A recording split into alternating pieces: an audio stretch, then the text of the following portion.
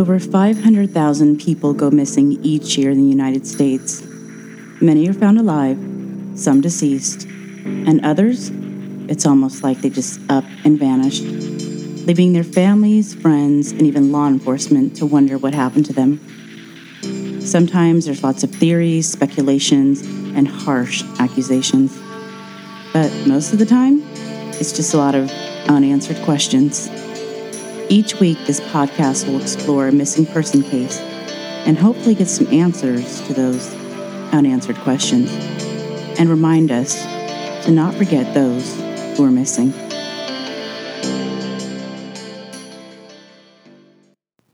At the time of her disappearance, fourth grader Asha Degree was 4'6" and weighed 60 pounds, just dark hair and brown eyes. There are no reports as to what she was wearing or could have possibly been wearing when she disappeared. I chose to do this case even though it was hard for me because cases that involve children are any parent's worst nightmare, and my heart breaks for Asha's parents. I remember hearing about her disappearance years ago, and it always baffled me, and I just wondered what happened to her. But I still have hope that Asha is alive out there. In the early morning hours of February 14th, 2000, Asha Degree went missing from her home in Shelby, North Carolina, which she shared with her mother, Aquila, father, Harold, and older brother, O'Brien. On Sunday, February 13th, the children went to church with relatives and then returned home. Around 8 p.m. that night, both Asha and O'Brien went to bed in their room that they shared. Reports stated that almost an hour later, the power went out in the neighborhood after a nearby car crash. The power came back on at 12:30 a.m., and that's when Harold went to check on the children. Both Asha and O'Brien were asleep in their beds. Around 2:30 on February 14th, Harold went back into the room to do a final check, and again saw both of them in their beds. Shortly afterward, O'Brien, who was 10 years old, recalled hearing Asha's bed squeak. Reports stated that he assumed that she was changing positions in her sleep. Apparently, around that time, Asha got out of bed, taking a book bag she had previously packed with clothes, some personal items, and left the house. Asha's mother, Aquila, started her day at 6:45 that morning. She went into the children's room at 6:30 to wake them up for school and to take a bath. O'Brien was in his bed, but Asha was not. Aquila looked around the house and even in the family's car. According to a 2013 article in Jet magazine, Aquila told Harold that she could not find their daughter. Harold thought that maybe she went across the street to his mother's house. When Aquila called, her sister-in-law answered, and she said that Asha wasn't there. And I quote, "That's when I went into panic mode. I heard a car next door. I put shoes on and ran outside," end quote. Aquila then called her mother, who told her to call the police. Police arrived on the scene at 6:40 a.m. Neighbors were awakened around 7 a.m. by Aquila yelling Asha's name. Shortly after, friends, family, and neighbors joined in the search for Asha. TV and newspaper reporters were on the scene, and helicopters circled the area, and canine units were brought in, but the dogs were unable to pick up Asha's scent. A truck driver reported seeing her that morning between 3:45 and 4:15 a.m. on North Carolina Highway 18, which is the same route that Asha's bus takes her to her elementary school. He said that he turned around because it felt strange to see a small child on the road at that hour. She ran into the woods when she saw him going towards her, and no one has seen her since. Her mother reported that it was ice cold outside and Asha didn't have a coat. There's a statement on the FBI's website from Asha's mother where she said, and I quote, "We're hoping and we're praying that she's had a halfway decent life anyway, even though we didn't get to raise her. We've missed everything, but I don't care. If she walked in the door right now, I wouldn't care what I missed. All I want to do is see her," end quote. Let's talk a little about Asha. She was 9 years old and in the 4th grade at Falston Elementary School in Lawndale, North Carolina. She loved sports, especially basketball, and playing with her brother, who was just 10 months older than her. According to the FBI's website, her classmates described her as lighthearted. She tried to be funny, and she was always happy. Always wore her hair in pigtails or ponytails, and she was just a very likable person and made friends with everyone. Investigators determined that there had not been any signs of forced entry into the Degree home. They believe Asha left on her own accord. Until searching Asha's room, her parents realized that some of her personal items were missing: a pair of pants, a purse with a Tweety bird on it, her book bag, and her sneakers. It is believed that Asha packed these items and left her house. According to the Shelby Star, a white Atlanta 1996 Olympic pencil, a green marker, a Mickey Mouse hairbow, and some candy wrappers were found inside the doorway of a tool shed at Turner's Upholstery on Highway 18, which is roughly 100 yards west of the highway where the truck driver saw Asha that morning. Debbie Turner owns the shed, which is filled with furniture and supplies for the business. She found the items near the door of the shed Tuesday morning next to a tractor, but she didn't think that that could help with the investigation until the police came by Thursday and asked to search her property. Debbie Turner said, and I quote, "I know that stuff shouldn't have been there, but we live so far south of where the girl lived that I never thought it might be hers. I just hope this helps find her, and I'm happy that it gives hope to everyone looking for her," end quote. Debbie Turner also stated that she found a wallet-sized picture of a little girl near the pencil and marker and bow. Sheriff Don Crawford said the picture was not of Asha.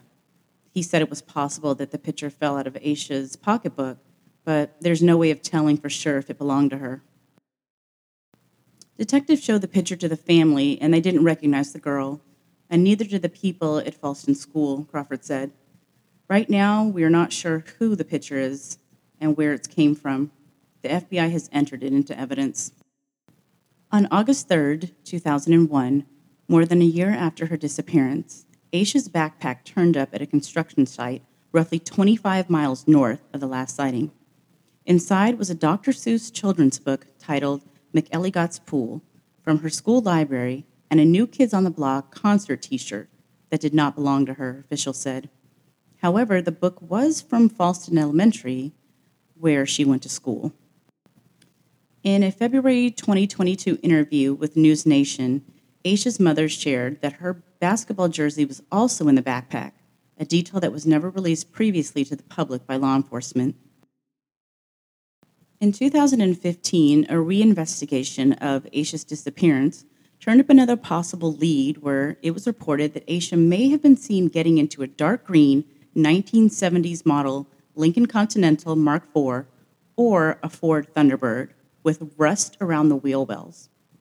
The FBI publicly announced the potential lead in 2016 and released images of the vehicle's model. Another theory is that she ran away because of a basketball game that her team lost. On Saturday, February 12, 2000, 2 days before her disappearance, Asha played in a basketball game at her school. She fouled out of the game and her team lost by 1 point. It was reported that Asha was upset and felt that she let her team down. Asha's coach, Chad Wilson, later told reporters, and I quote, "All the girls were crying, not just Asha. And they had a good cry afterward because it was the first loss," end quote. He added that Asha seemed to quickly bounce back from this disappointment. Her family also stated that she went to a sleepover with several cousins that same night and didn't appear that she was still upset over the basketball game. This theory is a bit of a reach for me. I understand that children at that age can be emotional over a loss like that, but I personally don't feel that it could have caused her to leave her home in the middle of the night. One theory that I heard that I initially thought might have carried some weight is that Asha was inspired to run away because of a children's book.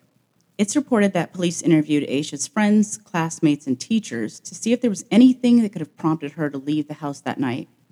Someone suggested that she may have been inspired by the book The Whipping Boy by Sid Fleischman.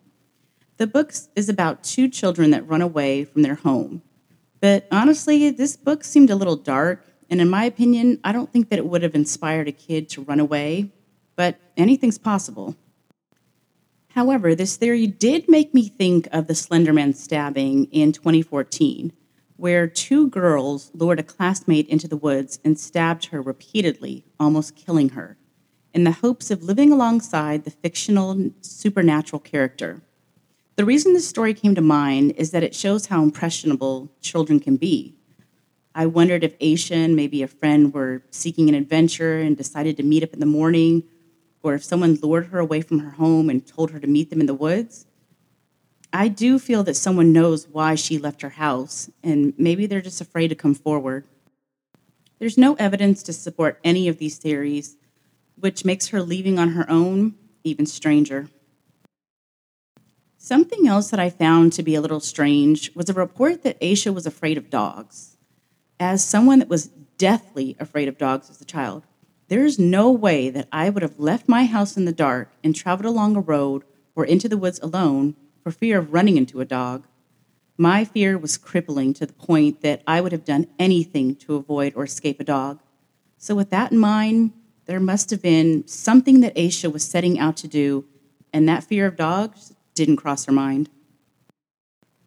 I'd also like to mention that Aisha's parents, as well as other family members and people such as teachers and coaches, have all been cleared of any wrongdoing by law enforcement.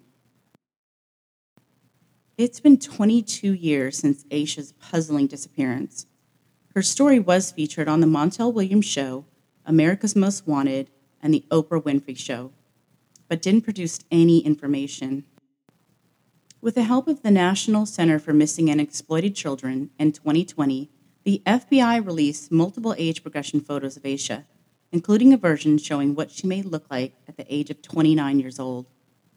Billboards were put up around Aisha's hometown featuring the age progression photos. A $45,000 reward was also offered to anyone who could provide substantial evidence regarding her case. On November 16, 2020, the Shelby Star newspaper received a letter from 53-year-old prison inmate Marcus Malone, who claimed he knew what happened to Aisha and where to find her.